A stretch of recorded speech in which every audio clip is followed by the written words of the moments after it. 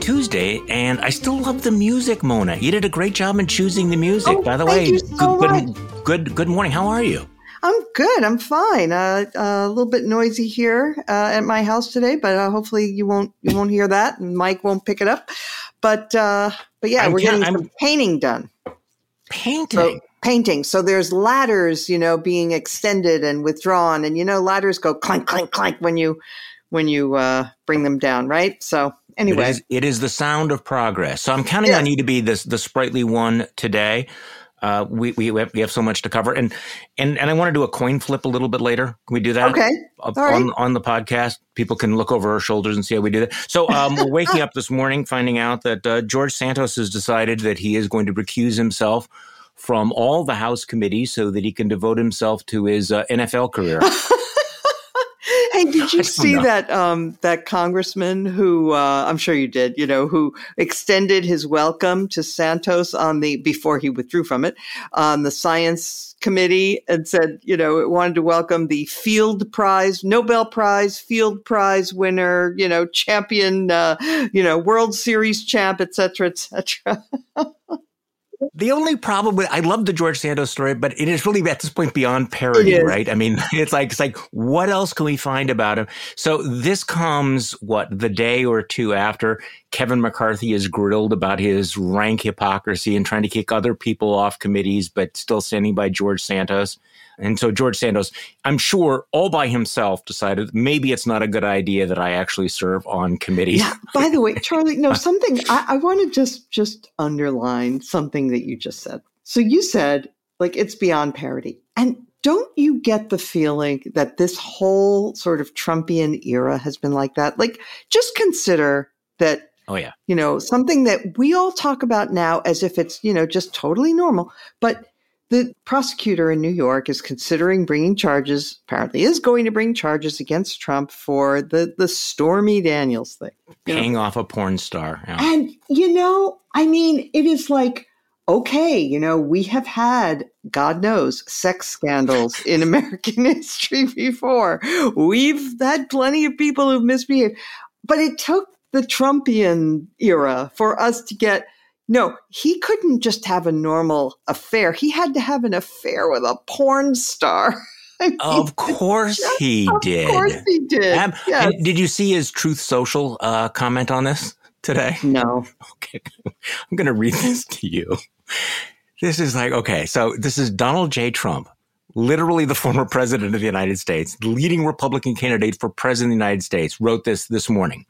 With respect to the Stormy nonsense, it is, all in caps, very old and happened a long time ago, long past the very publicly known and accepted deadline of the statute of limitations, period. I placed full reliance on this is all in caps, judgment and advice of counsel, word misspelled, who I had every reason to believe had a license to practice law, was competent, and was able to appropriately provide solid legal services. He came from a good law firm, represented other clients over the years, and there was no reason not to rely on him, and I did.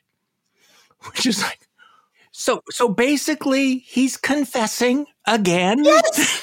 Yes. It was all Michael Cohen's idea because, who wouldn't listen to Michael Cohen's legal advice, And by the way, completely contradicting his earlier denials, right? He has denied that he had an affair with her, for 5 years, 6 years, right? And no one believed it. Nobody really, at this point, his base doesn't care. Michael Cohen went to jail for doing what Donald Trump asked him.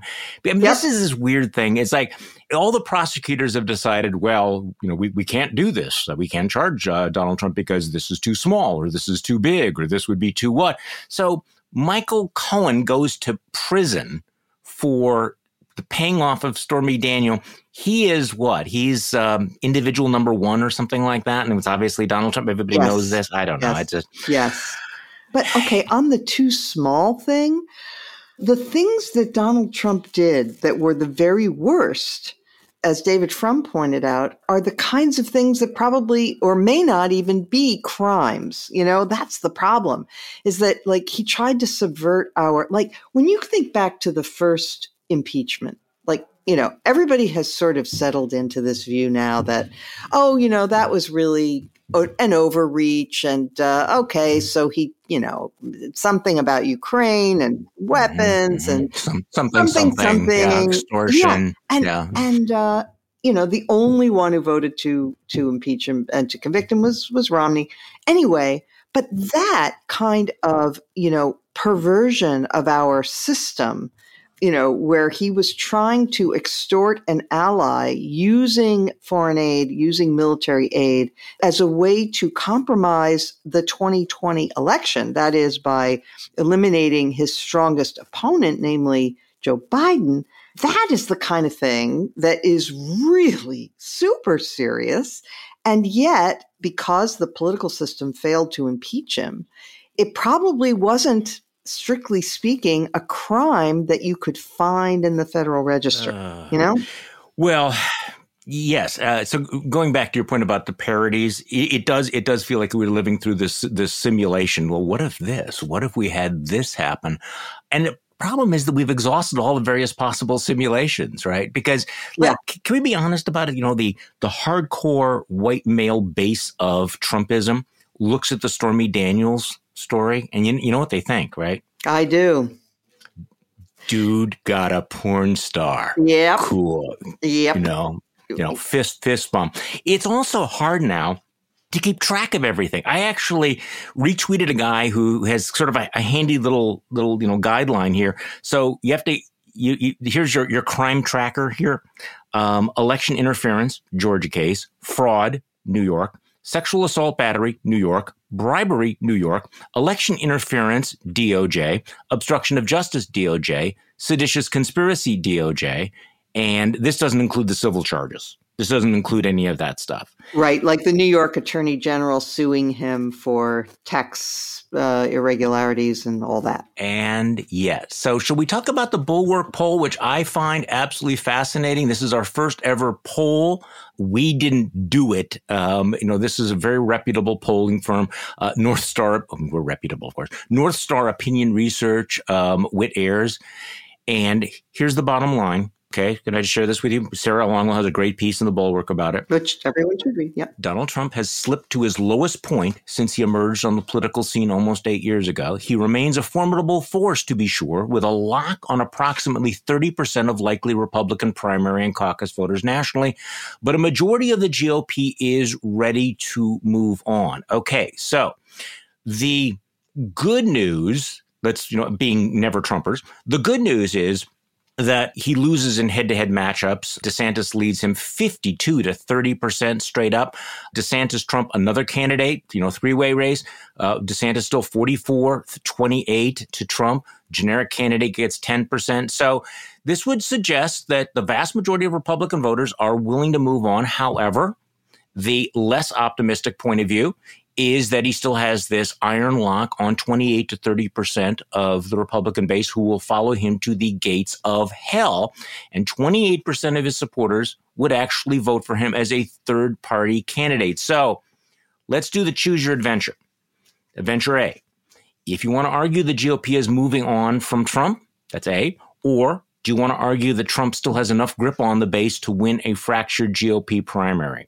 Okay, so let's have a coin flip. I'm going with B. Okay, coin flip, you win. You go with A. You think that despite these numbers showing him being shellacked in the primary by Ron DeSantis, he still has enough grip on the base to win a fractured primary. Okay, make your dark case, Mona. Okay. I will have the sunny optimistic case, which is not really that sunny, but go. Which is not in your character. No, exactly. No, it is decisively not. Okay, so you go dark. Right. You go dark today. I'll try. So first of all, the idiots who make the rules in the Republican Party, that is the local GOP committees in all the states, have it within their power to change the way delegates are allocated. They could change the rules. They've changed them before. And not that long ago, after Romney lost, they changed the rules to winner take all because they felt like Romney was hampered by a long primary campaign and therefore didn't have the money to spend to go up against Obama in 2012, whereas Obama had a clear field. And okay. So they changed the rules not that long ago. They could change them again from winner take all to a proportional system so that Trump's 28 or 30% or whatever it is, actually, it's a little unclear what that is. It's not a precise number, but whatever it is, let's call it. It changes everything. Yeah. But yeah, so when you have a rock solid plurality like that and a crowded field, which there is every reason to believe we will have. Look at what Nikki Haley is doing. Look at what DeSantis is doing. Look at what Mike Pompeo is doing, who seems to think, by the way, that being the biggest asshole is the key to the hearts of the primary voters. And God knows he may be right. To listen to the rest of this episode of Just Between Us, become a Bulwark Plus member today.